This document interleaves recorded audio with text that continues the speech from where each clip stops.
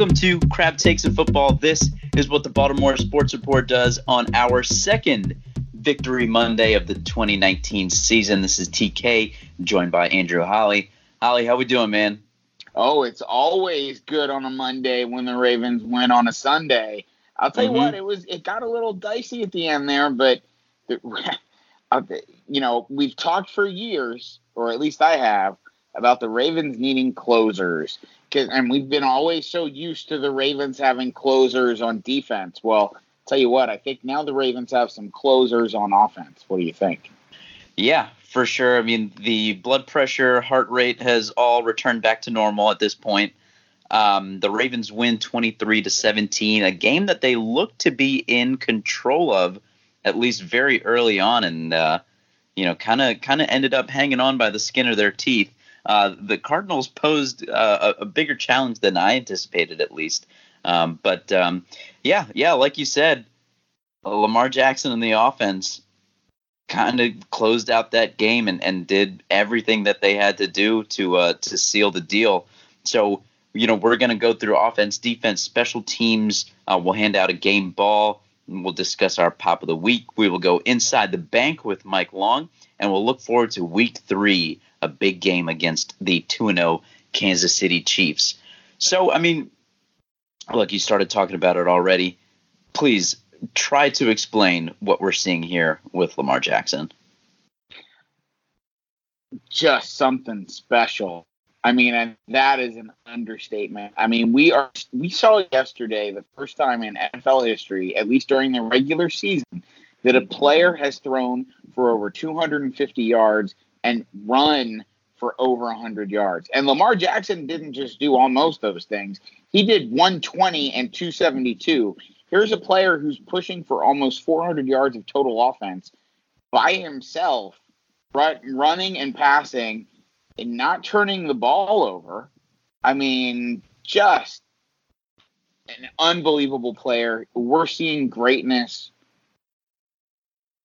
in front of our eyes at the moment. Hopefully it's sustained greatness and we're not just seeing an early season explosion, but it certainly seems quite for real to me.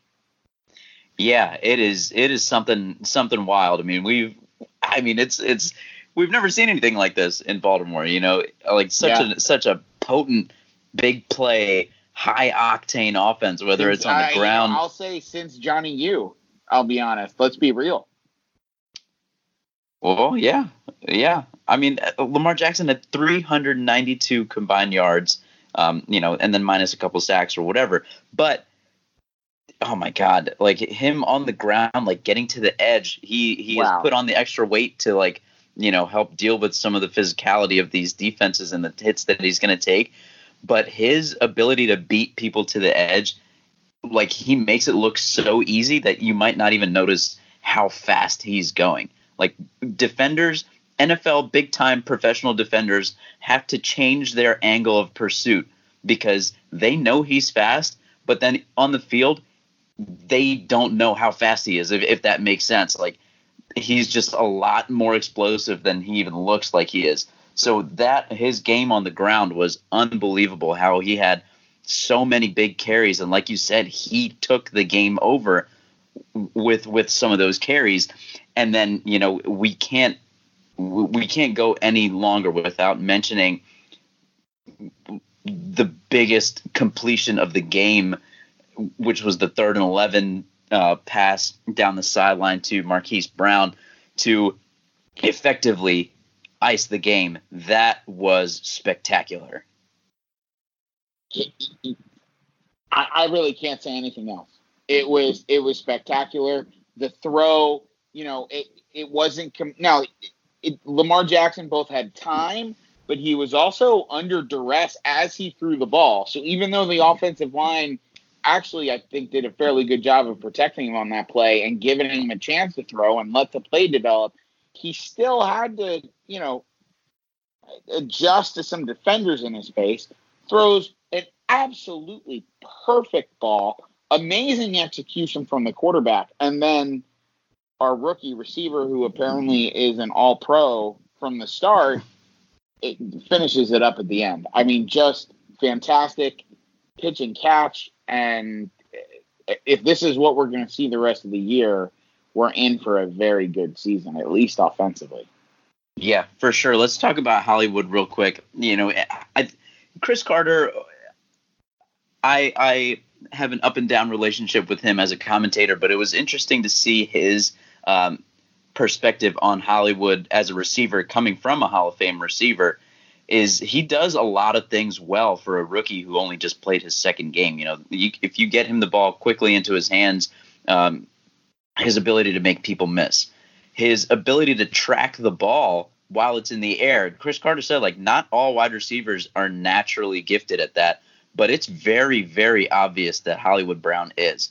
And if you watch the replay from the end zone view of that 3rd and 11 completion, you can see Hollywood Brown kind of tracks that ball closer and closer to the sideline as it's in the air and makes that over the shoulder, over the head catch. So, his ability to track the ball and complete the play is very, very high level already. And then, I mentioned it, he kind of changes his route. His nuanced route running, I think, is something that a lot of people didn't really know about. I mean, everybody knew about the speed. They knew about the explosiveness. But he is a really nuanced route runner that can really get after the whole tree there, which is part of what makes him so difficult to guard. I mean, he is burst onto the scene with 2 massive games as a rookie. The other pass catcher that we got to mention, his second straight game over 100 yards, the tight end Mark Andrews. The Mandrews, another touchdown. He's here to stay, man. He can play, and he's finally getting his name out. Mark Andrews is a beast. He is an absolute beast. He's been on my fantasy football team the last 2 years, so I get the honor of not only being terribly excited when he scores a touchdown, I get that double bonus of knowing the Mandrews is scoring some extra points for my fantasy team. No, he's an absolute stud. I think he's going to continue to produce on a week-to-week basis. And the same with it would appear Hollywood and of course Lamar Jackson. I mean, it was amazing to me how much Lamar targeted Hollywood Brown. Now maybe he was just the guy that was open because Hollywood appears to be a pretty freaking great receiver and gets open, which is such a revelation for Ravens fans. So it's going to be interesting to see how that develops. Is that really just Lamar targeting Brown, or is just Brown good at getting open, finding that soft spot in defenses, and then we see how good his hands and speed and just completely his ability to be completely electrifying. I mean, there was that one play where they whistled it dead about a second too early because he got away from the defenders and might have taken it to the house. You think if they had those tearaway jerseys like they used to back in the day, he would have been gone.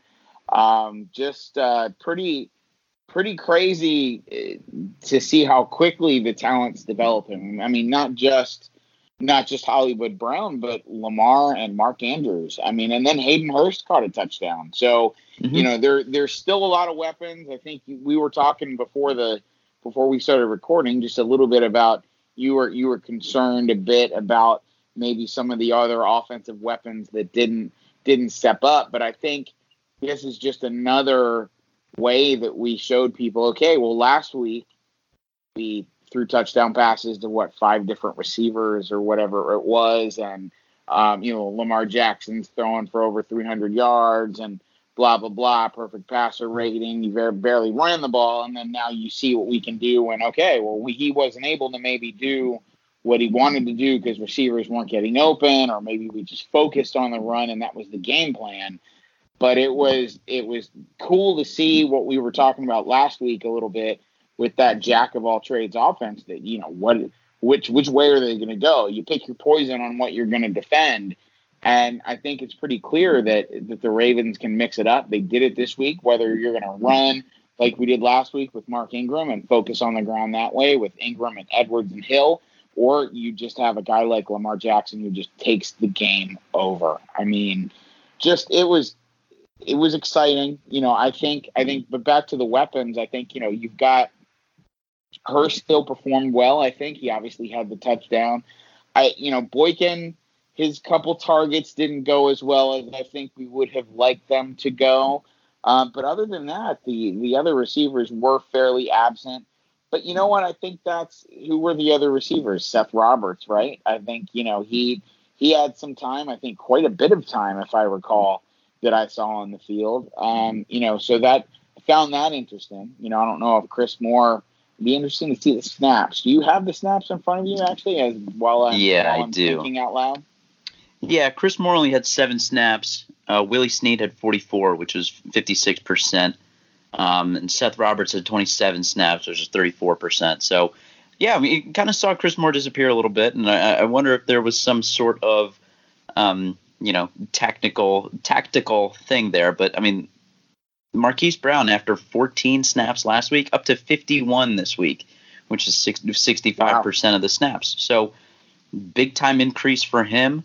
He continued to produce, but that pick your poison thing was really, really exemplified on the Mark Andrews touchdown pass, because right before Lamar looked down the field, there was a fake swing pass designed out to Marquise Brown in the backfield, and you can see on that fake that 3 Cardinals defenders bite on that fake, and they try to come up to make the play on Brown because he had already established himself in the game.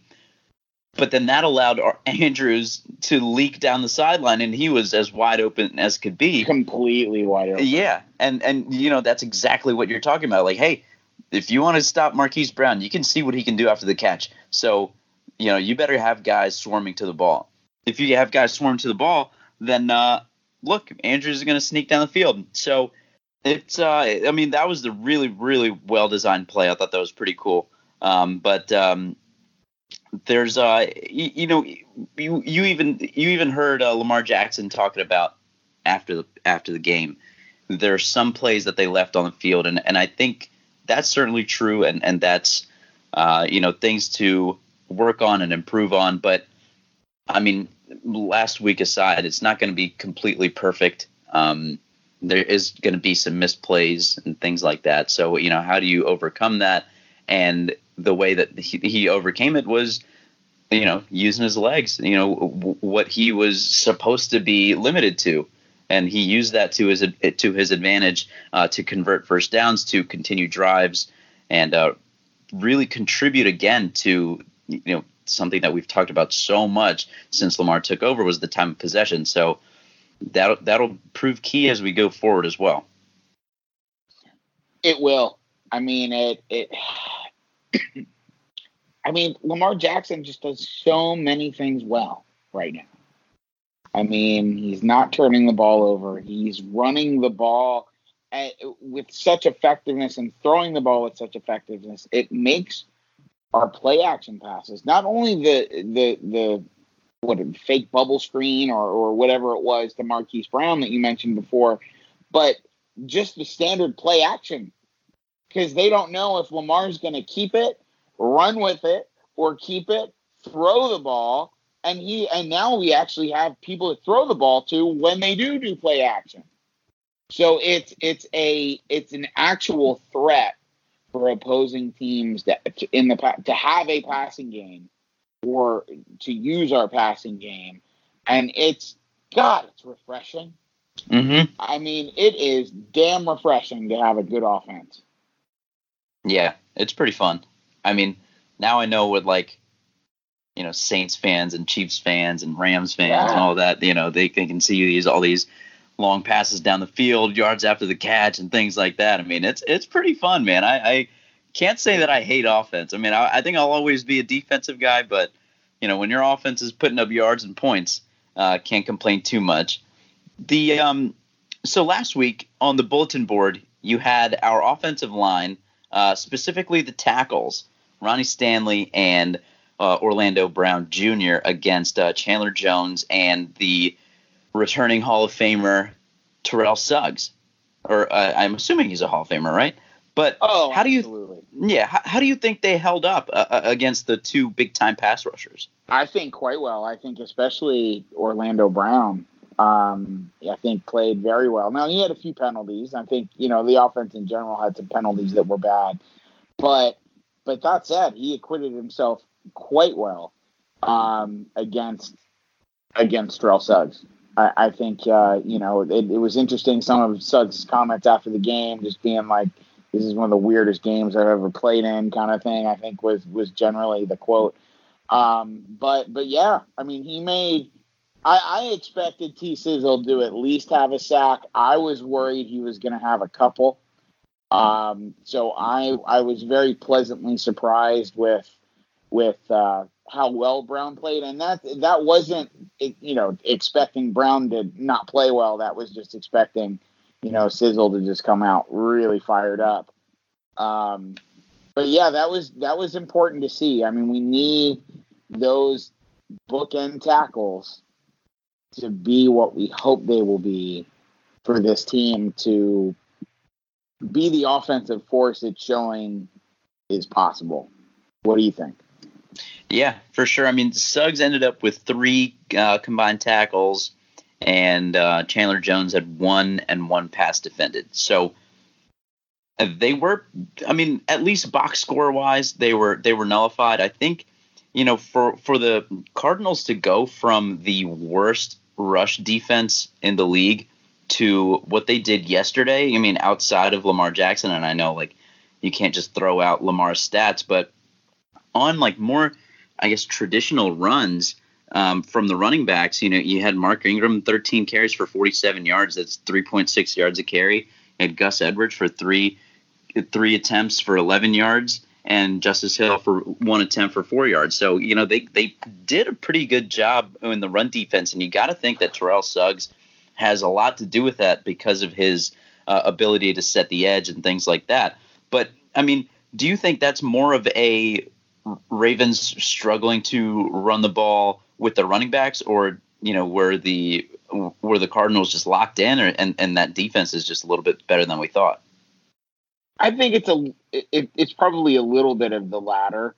But that said, I think they probably decided they were going to cue in on the running game. What they couldn't do was contain Lamar. They decided we're going to make Lamar beat us, and he did. I think that's they decided, okay, we're gonna test and see if week 1 was a fluke with the arm. Let's key in on the running game. And, hey, heard Suggs, speaking of Suggs, after the game, talking about Lamar, saying, man, he's turned into a pretty great quarterback. He was good when I played with him last year, but now, damn. Because Suggs was giving them everything. Yeah. On Lamar Jackson. Like, here's how you beat him. Here's what we need to do. Here's what he was like in practice, whatever. So, they had intel. Now, granted, it was a year old or 6 months old or however you want to put it. And Lamar was still able to beat him. So I do think it was more just they picked their poison and they picked wrong. Yeah. I think you're absolutely right. And, like I said, you can't just throw out Lamar's rushing performance. But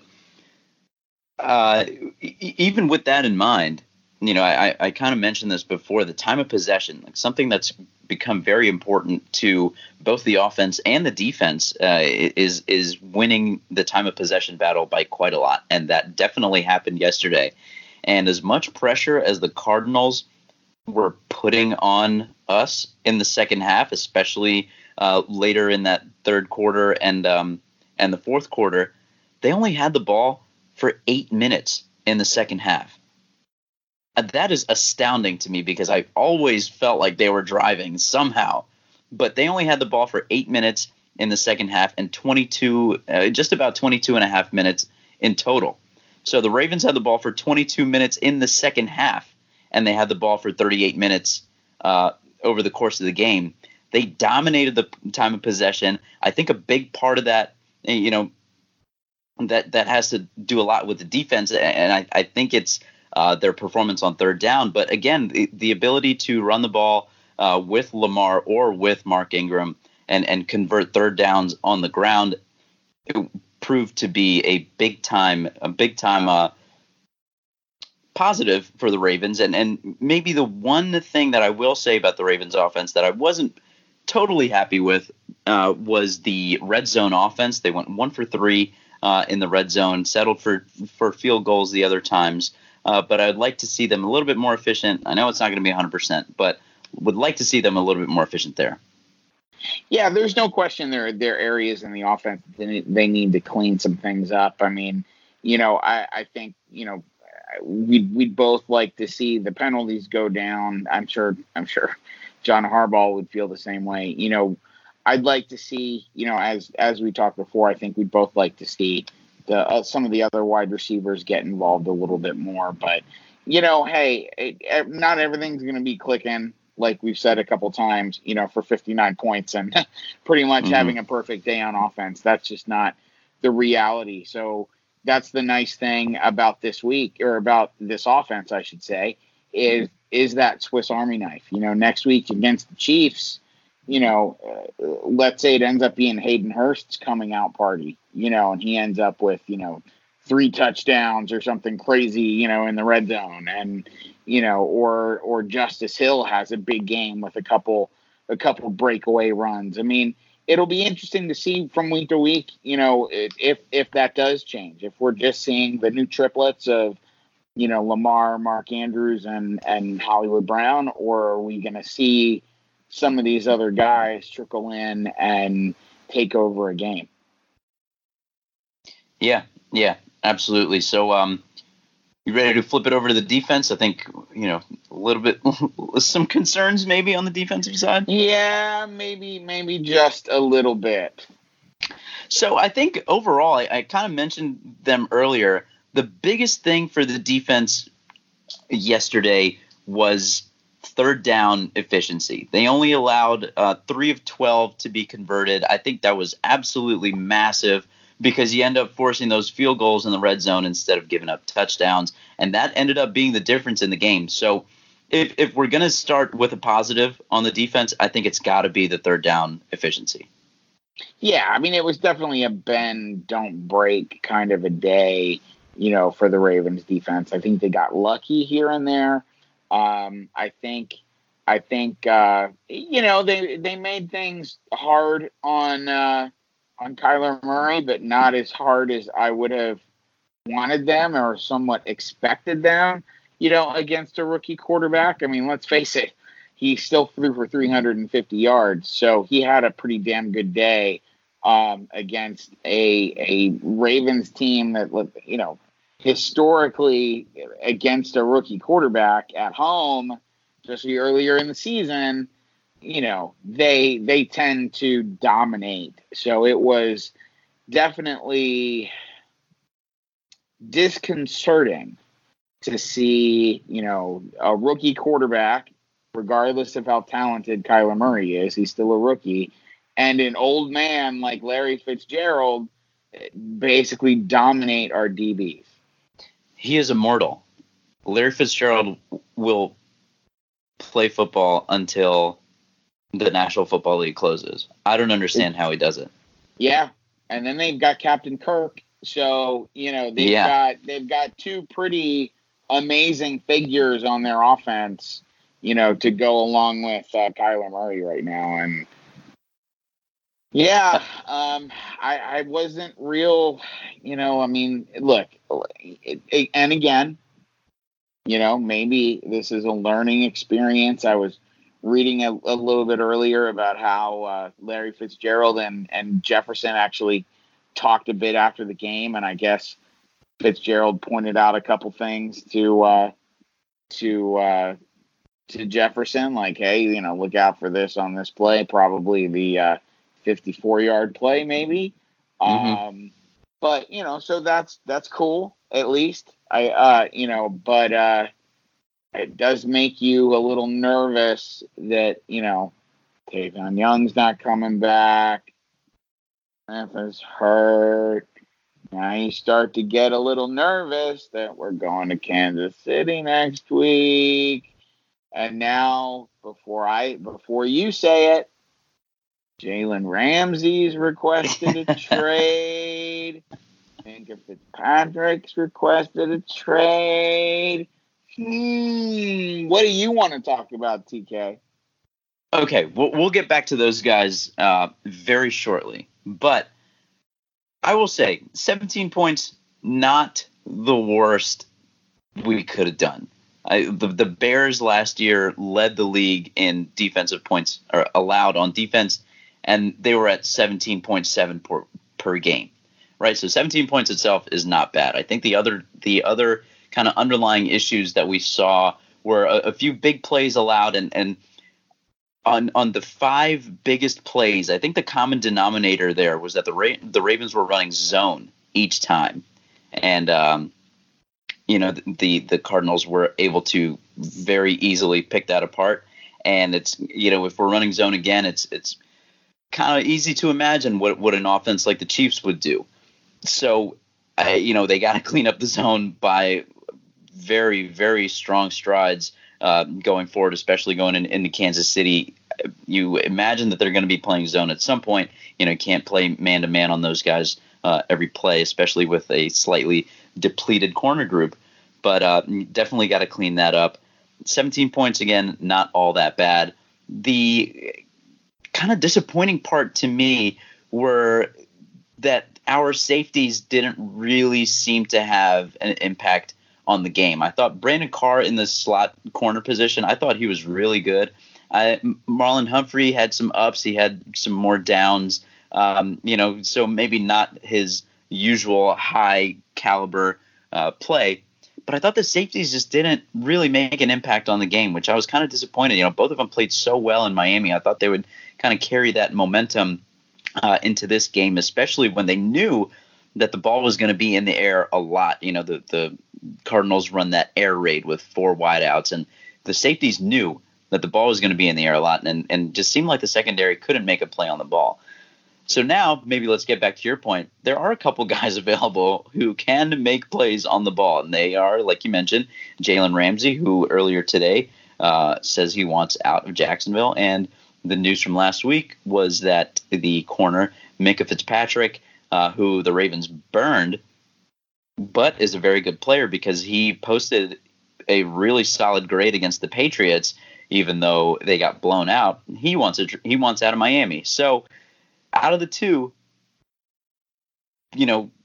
as players, as fits, as what we would have to give up to get them, who would you rather see on the Ravens?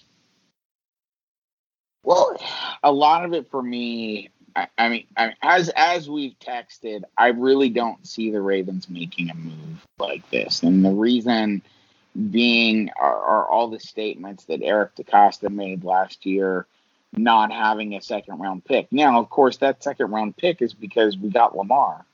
Mm-hmm. So I don't think anyone right now should be bemoaning that we traded, a second-round pick, to move up for Lamar when we did. So, you obviously take the good and the bad with things like that. I wouldn't want to trade more than about a third-round pick for either. I don't think that's probably going to get either one of them. But that's probably as high as I would go. Certainly for Fitzpatrick, I know that's probably, he's probably worth more than that. Ramsey, I just look at as a player that, look, he's obviously fantastic. I think he brings some obvious, locker room issues to the table. I think the Ravens are a team that could probably deal with that. Okay, maybe. But I would rather bring a guy like Fitzpatrick in, I think, than a guy like Ramsey. How about you? I'm a little back and forth on this one because it seemed like, Tavon Young goes down and like, oh man, we need somebody in the slot. And that's exactly where Minka Fitzpatrick fits in so well. But we just saw Brandon Carr ball out in the slot. So do we push him back outside and let Minka Fitzpatrick work in the slot, or do we just let? I mean, not let, but like, do we bring in a guy like Jalen Ramsey who can kind of follow a receiver around? He's comfortable playing on both sides in the slot. Anywhere we play him, he's going to be comfortable and he's going to be really good. He will be, but then I guess I look at it this way: at some point, at least at this point, we think Jimmy Smith will be back. Mm-hmm. So who goes on the bench at that point? I mean, I guess you say, okay, well, Jimmy Smith does if you've got Marlon Humphrey and Ramsey as your outside corners. But I just feel like, they're just trying to think about how the Ravens would think and thinking that Ramsey is, I would think at least, despite what I've just said, I think in real trade terms, I think Ramsey is certainly going to be more expensive than Fitzpatrick, I would think. Especially considering the Jags maybe still want to be contenders this year. So I don't know, man. It is a tough call when it comes down to it. I think I just see Fitzpatrick fitting in better because they'd say, okay, we can move him into the slot. We have the versatility of Carr. Carr can still slide back over to the slot when Smith is back if we need. I feel like that would probably be what they would lean to if they wanted to be. Because to me, I think the cost for Fitzpatrick is even going to be, more. I just think it's going to be cost prohibitive. I just really do. Yeah. And like all these questions, I think that's probably the reason the Ravens don't make a move. I think a guy like Fitzpatrick would probably make more sense because of his contract and things like that. A guy like Anthony Levine, I believe, is going to be a free agent after this year. Jimmy Smith is going to be a free agent after this year. So a guy with that corner and safety type of versatility would provide more value. He's got 4 years left on his deal. So if they were to go after one of them, I think it would be Fitzpatrick. But like you said, I think the Ravens are going to stay where they are here. I don't think they're going to make any moves because, like you said, Jimmy Smith is coming back. And then at a certain point as well, the depth gets a boost again because Iman Marshall is coming back too. And he's another big-bodied corner, rookie, obviously. So don't really know how he'll fit into any type of scheme if he's forced into action. But that is another quality player that they do like that would be reinforcing at some point this season. So, yeah, a lot of talk about the secondary. I think, okay, here's a hot take for you. The Cardinals ran that 4 wide out scheme quite a bit, right? And we needed our secondary to be on the field every single snap. If you look at the snap counts and things like that. Now, the Chiefs can do the same thing with guys like Sammy Watkins, Mecole Hardman, Demarcus Robinson, DeAnthony Thomas, even like guys like LaShawn McCoy and Damian Williams.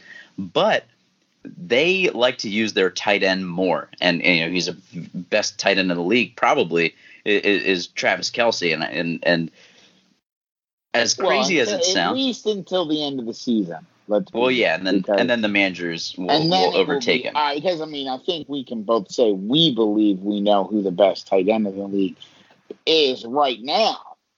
But the league-wide perception is certainly Travis Kelce. I think that goes without saying.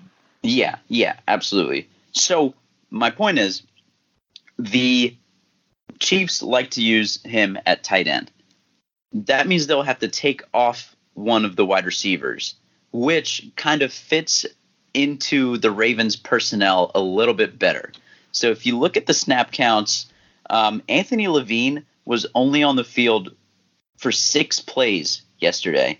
There was no Chuck Clark on defense, no Brendan Trawick on defense, no Deshaun Elliott on defense. So they were running a whole bunch of corners out there, but didn't get to use that talented safety depth that we have. And if we are able to mix in those talented safeties that we have, and I just mentioned the group, that also allows us to rotate the corners on and off. So that secondary gets a little bit deeper because of the personnel that we would be able to match up. Then that makes everybody a little bit fresher. So late in the game, when Mahomes has the ball and then they're checking the ball down the field, a little bit fresher bodies in that secondary. And I know that it's crazy for me to want Travis Kelce on the field, but I think it does play into what the Ravens are more comfortable defending. Is that crazy? Yeah, it might very well be crazy, TK. I generally don't trust any of our linebackers, certainly, to cover Kelce with any regularity. I worry a little bit about our safeties. I don't know. I mean, aside from, obviously Earl Thomas, I don't know that I would take anyone else, other than maybe Marlon Humphrey against Travis Kelce. So I don't know. I worry quite a bit about Travis Kelce. I don't think I want to see him on the field if we can. If we can somehow make that happen, not trying to injure anyone, but I hope that does happen. Yeah, it's just like those four wideouts posed a problem. We saw that against the Cardinals. Yeah. The four wideouts that the Chiefs can run out there are just as fast and just as explosive. So if we can get some matchups that we might like a little bit more, and like that's when it kind of falls apart for me. Like, how do you look forward to a matchup against Travis Kelce? But that's the theory. That's my hot take, and I think I'm going to stick with it.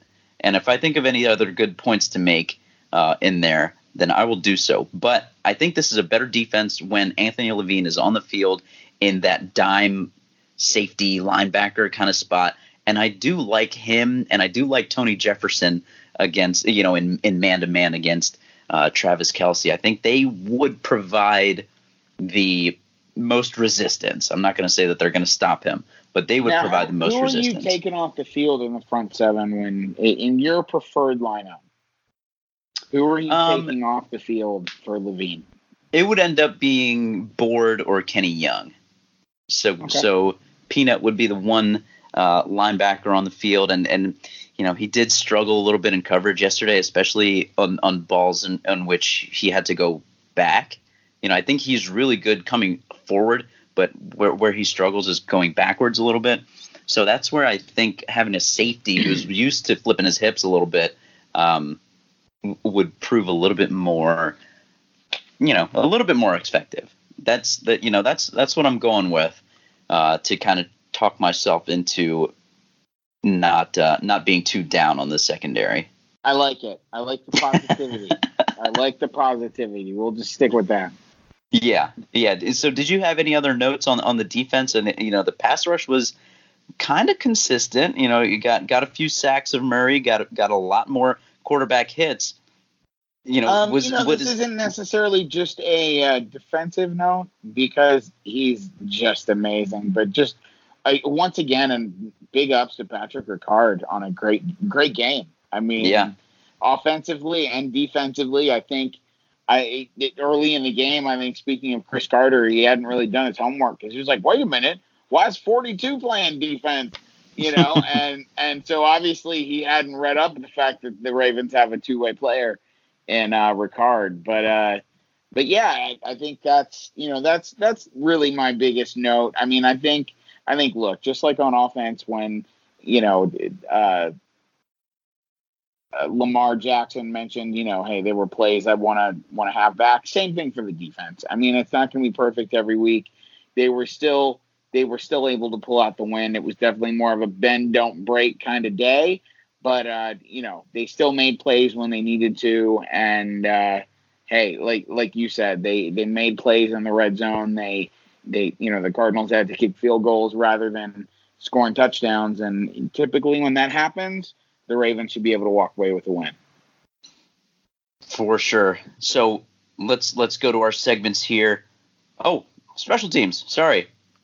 Pretty good outing by the special teams in all the way around. I mean, Justin Tucker was, Justin Tucker. He hit 50 plus. a couple of field goals for him. Cyrus Jones had a nice return. He's I think he's making you eat some crow here. Cyrus Jones has looked pretty good so far. No, you're right. I was actually going to mention it myself. I mean, he had a very good game.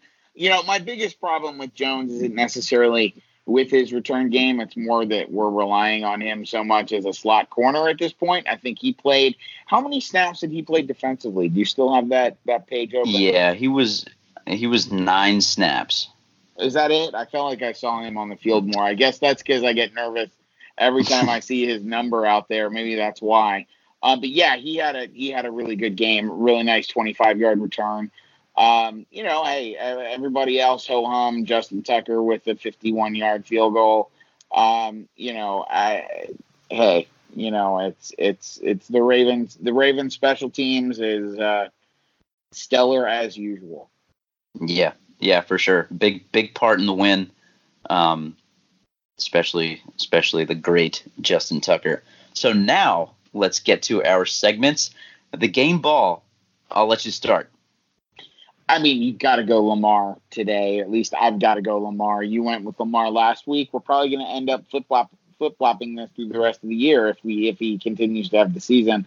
We hope he's going to have, what more can you say, 272 passing yards, 2 touchdowns through the air, another 120 rushing yards on the ground, 16 carries, just total domination from one player.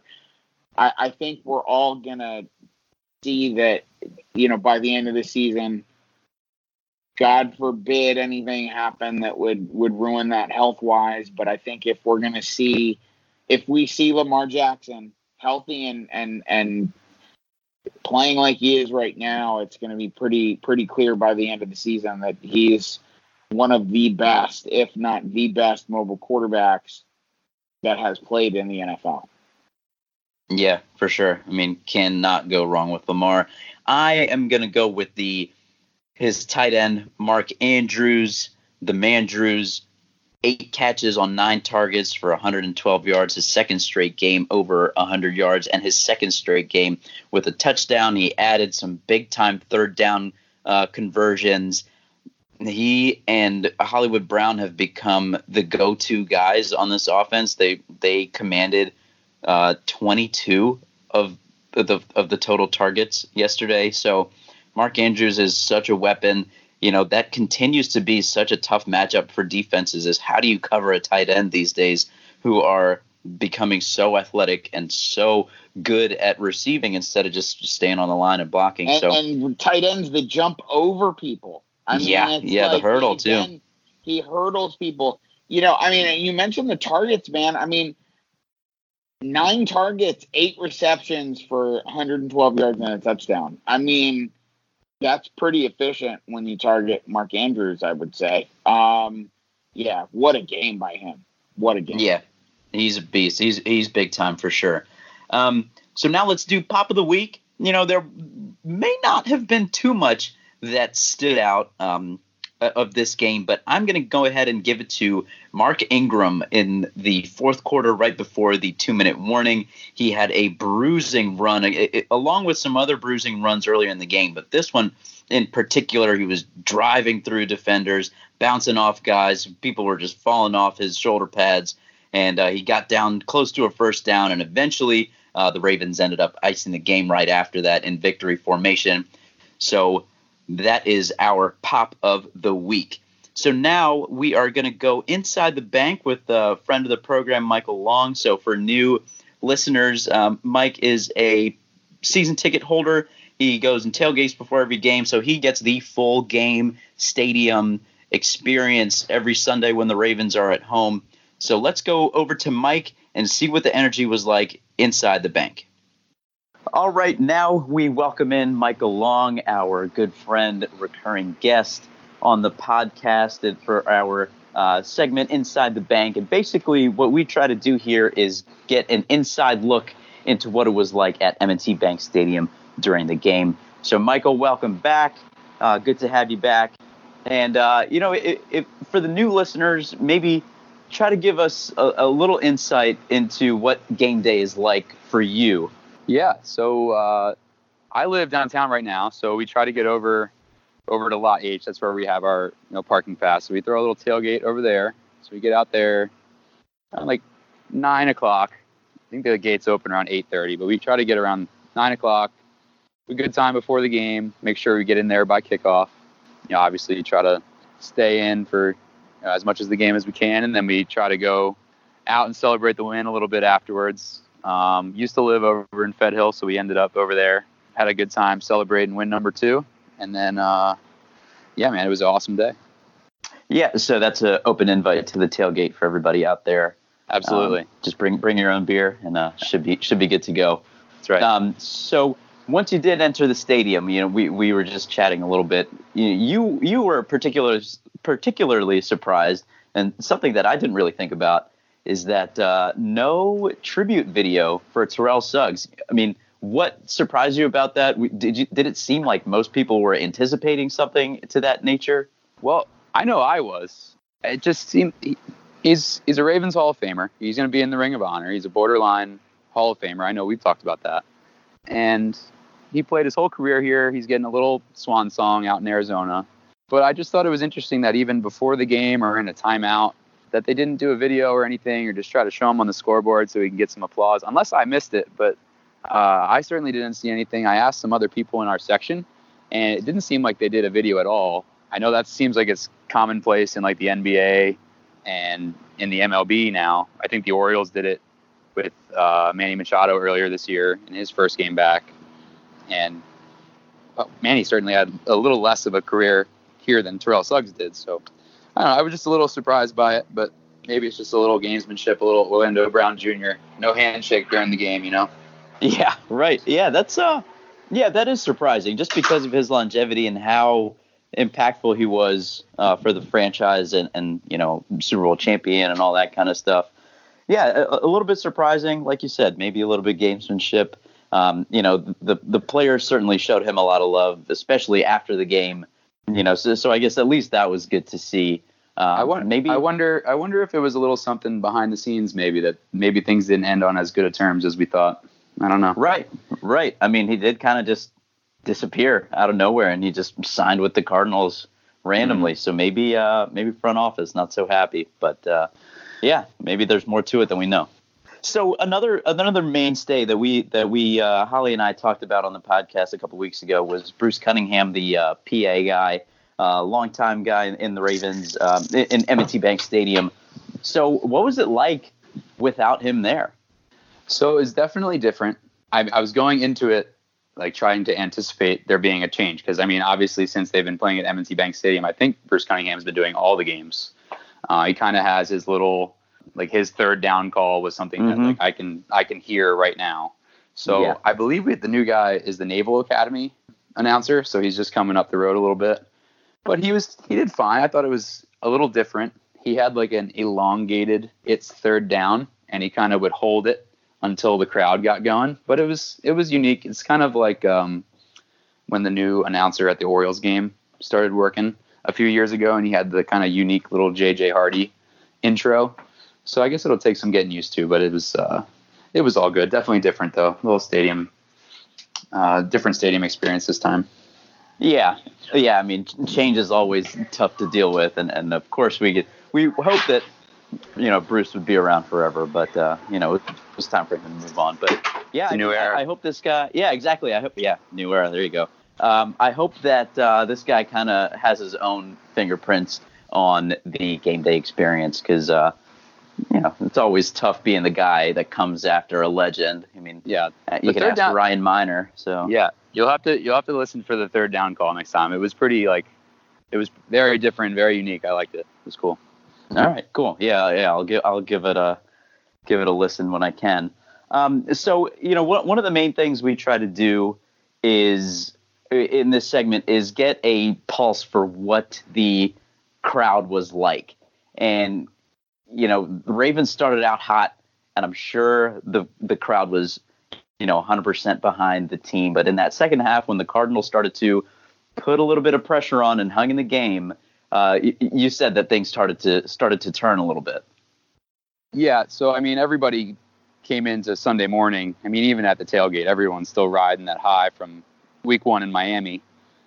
And then they get off to such a hot start, they roll right down the field and score. And you would have thought Lamar Jackson could do no wrong. And it kind of put us back against the wall a little bit in there in that second half. And you could start to feel that little bit of like anxiousness out of the crowd. It was not nearly as much as the playoff game against the Chargers, but you could kind of feel a little bit like, okay, like let's get moving. Like we got to figure this out. And we're kind of stalling a little bit on offense. Fortunately, our defense kind of kept us in there, big stops in the red zone. But it was interesting, like it just kind of switched really quick. I don't know. I feel like people are still getting used to everything being different. I don't know. It's just it was very different. But then, he comes back down on that last drive, 3rd and 11, huge throw to Hollywood, and it was as loud as I've ever heard it. So, yeah, that was the high on the day. Decibel wise, the slogan for the game was every decibel counts, and they released a Instagram post that said over 112 decibels. It was at that moment when Hollywood came down with it, and that was the loudest of the day. But can you give us a sense of like the overall intensity of the crowd? Like how was, I mean, if you go from the scale from like preseason intensity to AFC Championship game intensity, what did it kind of feel like in that second half? So the home openers are always pretty sweet. I mean, it's always loud and rocking in there early. I mean, they didn't give us too much to get all that excited about in the middle of the game. But I'll tell you what, in the end of the fourth quarter, when Kyler Murray was backed up against the end zone that was right in front of us, I think he even said after the game, it got loud as hell. And he's never experienced anything like that at the pro level for sure. But it got really loud for those last 2 3 and outs, and then for the offense to respond like that and have that huge throw.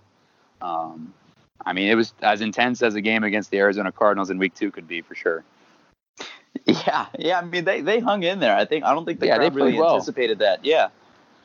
I know. I certainly didn't anticipate, especially when we got up early. I didn't think that they were going to be able to hang in with us. And credit to Kingsbury and credit to Kyler Murray, because he kind of tore up our secondary a little bit, especially when we fell back. I don't know if we were doing what we used to do, but we fell back into that zone and he just started to pick us apart a little bit. But, credit to him. He made a lot of good throws. He seemed like he could ball a little bit.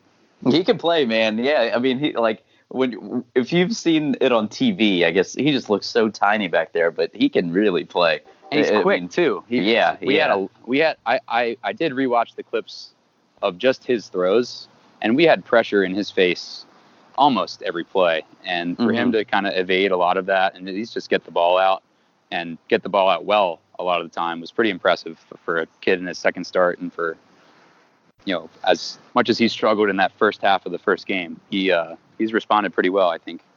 Yeah, absolutely. And I don't know if you guys noticed it in the crowd, but it seemed like he was really good at avoiding getting hit. I mean, was that something that kind of frustrated you guys out there? Like, oh man, like, we should have really taken him down hard there. Could you guys tell that from your seats? Yeah, it even started at the first play of the game. Judon got a free release right off the edge, and he just didn't even touch him. He just ran right around him. I mean, you can tell he's quick. I didn't know he was that quick, but yeah, definitely very impressive. I thought our defensive line, while they didn't get to him, they were all over him, right in his face the whole game too. So, I mean, credit to him for having as many completions as he did. Yeah, I mean, he's going to have to do that all year. That offensive line is not very good at all. But I would think they go offensive line in the draft for sure. Yeah, I think so. So, going from our home field advantage, we got the Chiefs next week. You got any things that you're looking out for? So, I mean, we went out there last year and gave them as good of a run as you could have. I mean, we had them almost the whole game. Mahomes got a little hot in the fourth quarter. They took us in overtime. Lamar got hurt, I think, at the end of that game. I expect more of the same from our offense. I think that their defense is a little bit, I think we could do some damage against their defense. It's anything special. It's just going to be on our secondary and on our defense to get pressure on Mahomes. But they're going to have to play up better in the secondary than they did against the Cardinals if we want a chance. Because, I mean, if you think Kyler Murray's good, Patrick Mahomes is a totally different deal. Yeah, reigning MVP. So it's going to be a tough one for sure. So it looks like, you got about a month until the next home game here. Can we expect you at the? Yeah, week 4. Let's see. Week 4. Never mind. I looked at the schedule wrong. Okay, week 4. Browns at home. That should be a fun one. Baker Mayfield coming to town. I think the crowd will be ready to rock for that one.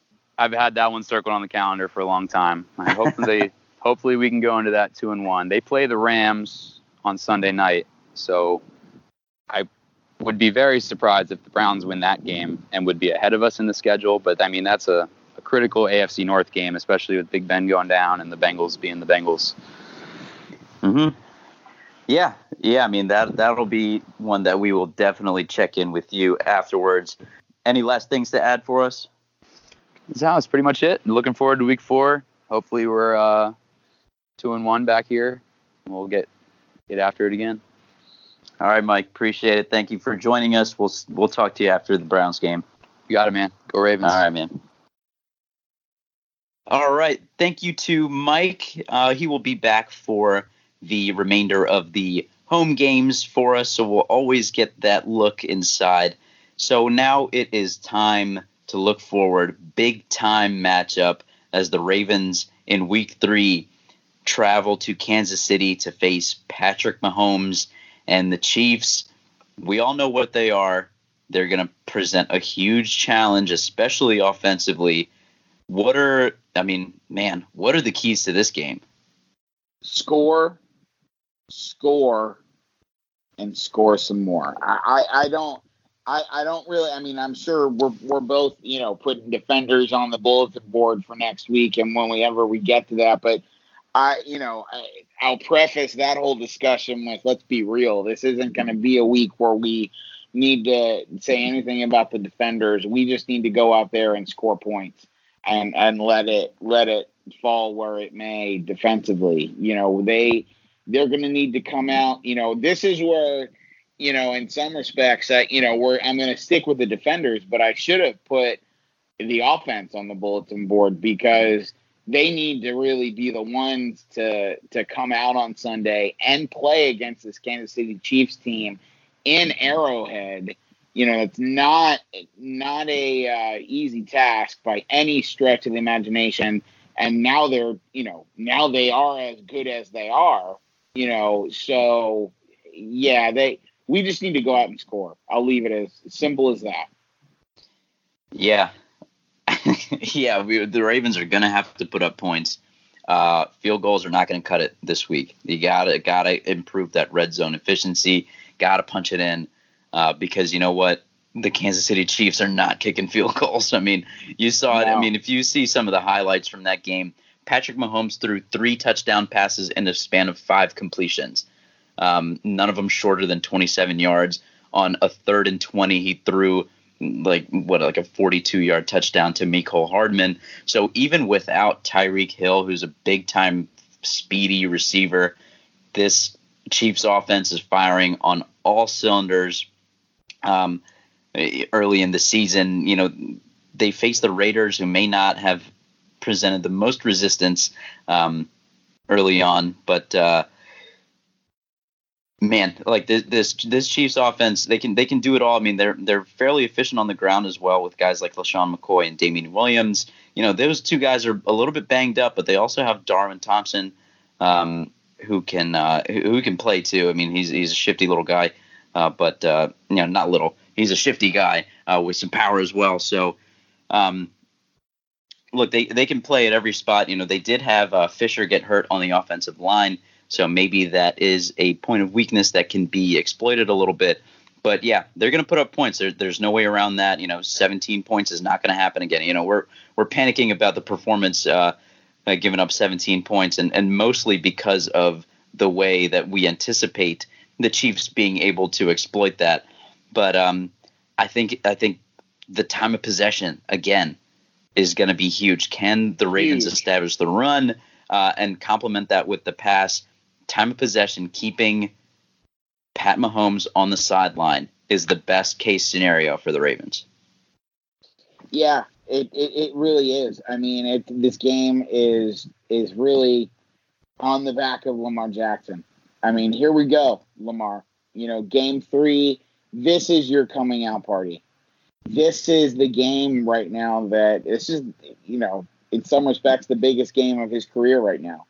I mean, because of the matchup, because of the attention that's going to be put on this game. This is the first big test for Lamar.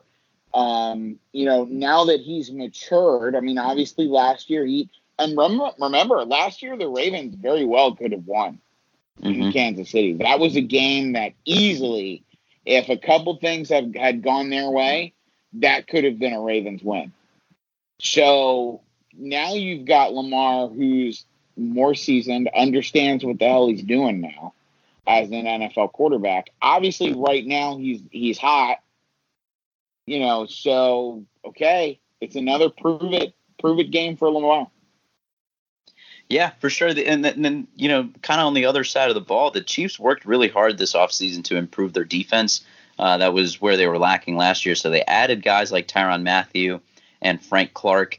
Some pretty big names. So, they're a pretty complete team. There's no real way around that. And, that's why they're considered one of the favorites to go to and even win the Super Bowl. So this is going to be a really good early test for this team. And, I always say, if you're going to be a good team, you have to beat good teams. And if you're not going to beat the Chiefs here, then, I guess it depends on how you feel about moral victories. If you play well on the road in a super hostile environment early in the season, then I think there are positive to be taken from that, even if you don't win. But how much composure do they have on the road? That Dolphins atmosphere, probably not the most hostile in the world, but the home field advantage that the Chiefs have in Kansas City. So that's going to be a big time test for both sides of the ball. And one more point about the Chiefs before we move on to the next bit. I think that's a great point. This is really a team building game for the Ravens. What this can't be is a blowout.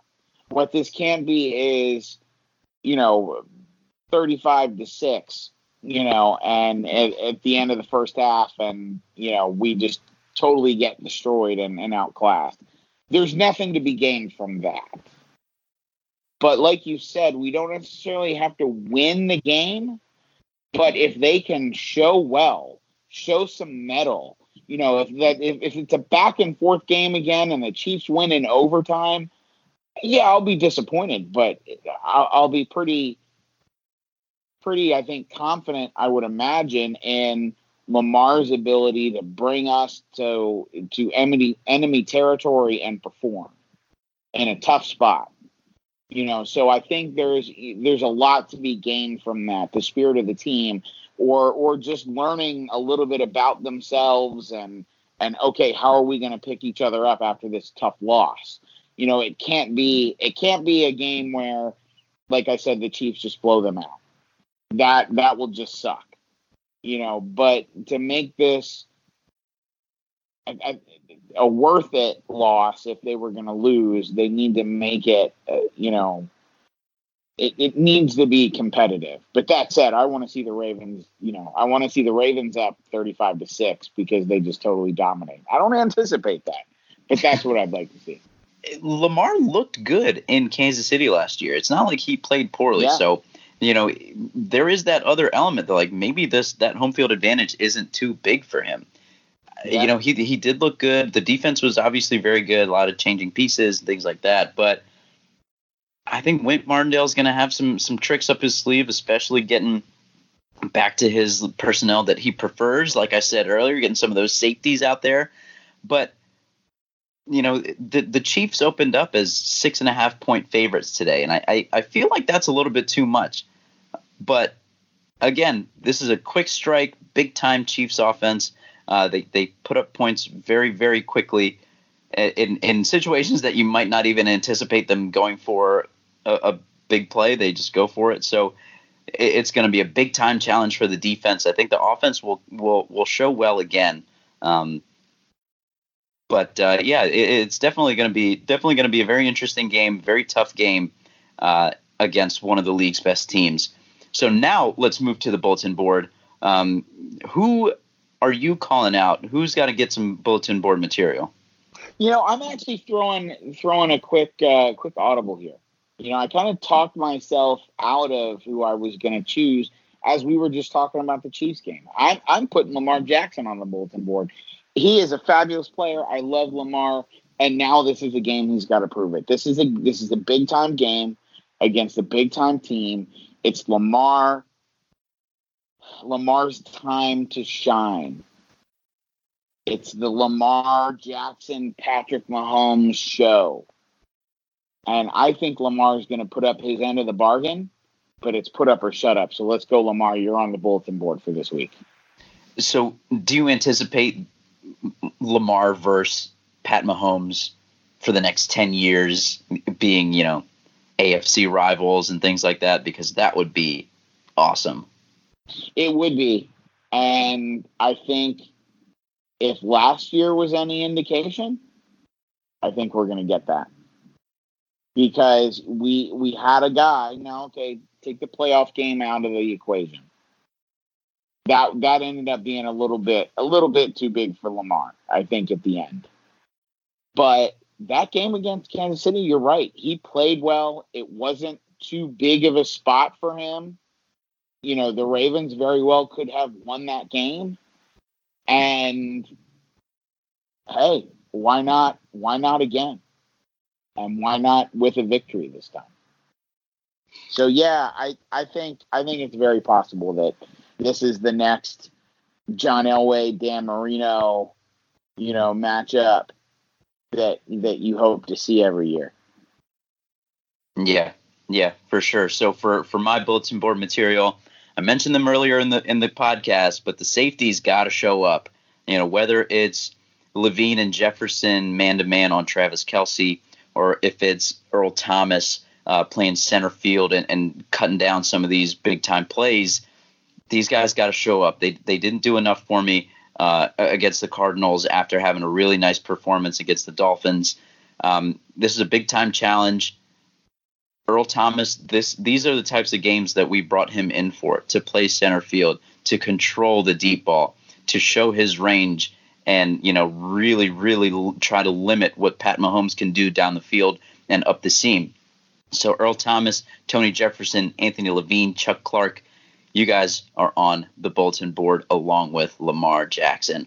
So, we've talked through last week and we've talked through the Chiefs matchup. Let's get to a prediction. What are you thinking here as the Ravens travel to Kansas City? I'm thinking it's going to be a wild one. I think it's not going to be a whole lot of defense. I'm going to be positive about my prediction, but I think it's not likely the Ravens are going to come out with a win. But I'm going to say they win a wild one, 43-37. Oh, wow. Yeah. Oh boy, that is a wild one. Probably a lot of back and forth in a score like that. Yeah. I think that the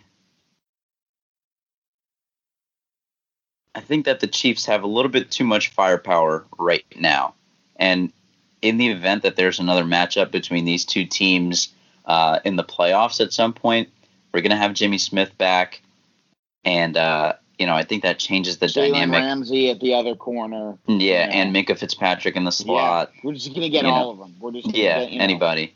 I think that does change. Exactly. And on the other side, the Chiefs would have a guy like Tyreek Hill back. But I think that kind of changes the dynamic of the defense quite a bit because, you got a guy like Anthony Averett out there who, is a solid player, but I think he still has a little bit of growth to do, a little bit of growing to do to become a mainstay on the defense. I think that might be a guy that the Chiefs try to go after a little bit. So I think the Ravens lose. I think they just are just a little bit short right now. But I do think that the offense plays well. I think the defense kind of struggles a little bit. Based on that 6.5 point line, I think the Ravens probably cover. So I'll go with the same score as last year's game, 27-24. Chiefs will squeak out of there with with the win. But again, it'll be a game in which the Ravens have a lot of positives to take from. So, while it may be a loss on the stat sheet, there's a lot of growth that could come from a game like this.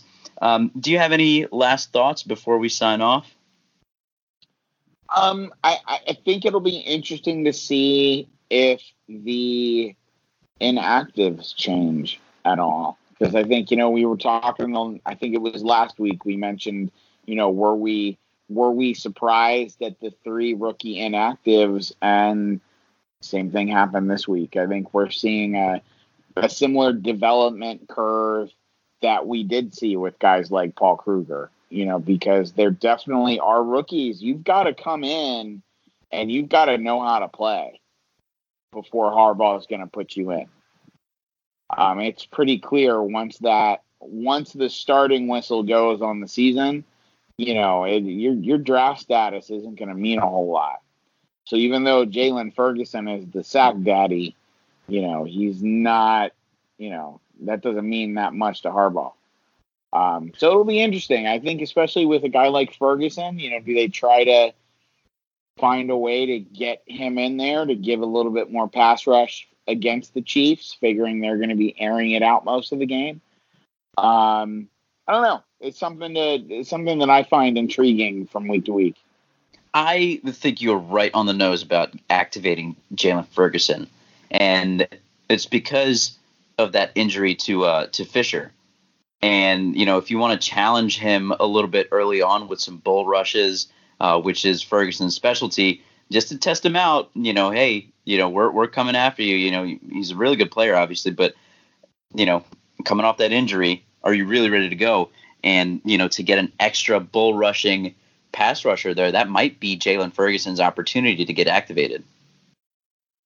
That's a great point. I mean, I think it's definitely a good possibility, and just something to generally to keep an eye on from week to week, even if it doesn't mean they're necessarily going to be a big part of the game plan. It's I still find it interesting to see if it really ends up being one of those holes. We read about how Powers, for example, didn't really have the training camp they had been hoping for, and yet he was still in the mix for the starters. But it went to Bozeman, and that all kind of seems like a fairly standard decision by the Ravens. And obviously 2020 in hindsight, considering who we both thought were going to be the starters game one. But, Harbaugh tends to do that. I don't know. It tends to be his thing. So I think it's surprising for us that, all 3 of those players, especially when you add in Daylon Mack. I think Mack has been the biggest one out of the 3 in some respects, even more so than Powers, of not being active yet, because I feel like he was so disruptive in preseason. But then I guess we also have the most depth probably between Pierce and Williams, and in the interior defensive line. Yeah, we'll see. I mean, I'm looking forward to seeing those guys in action. I do think that Ferguson is going to be the first guy of those to get out there.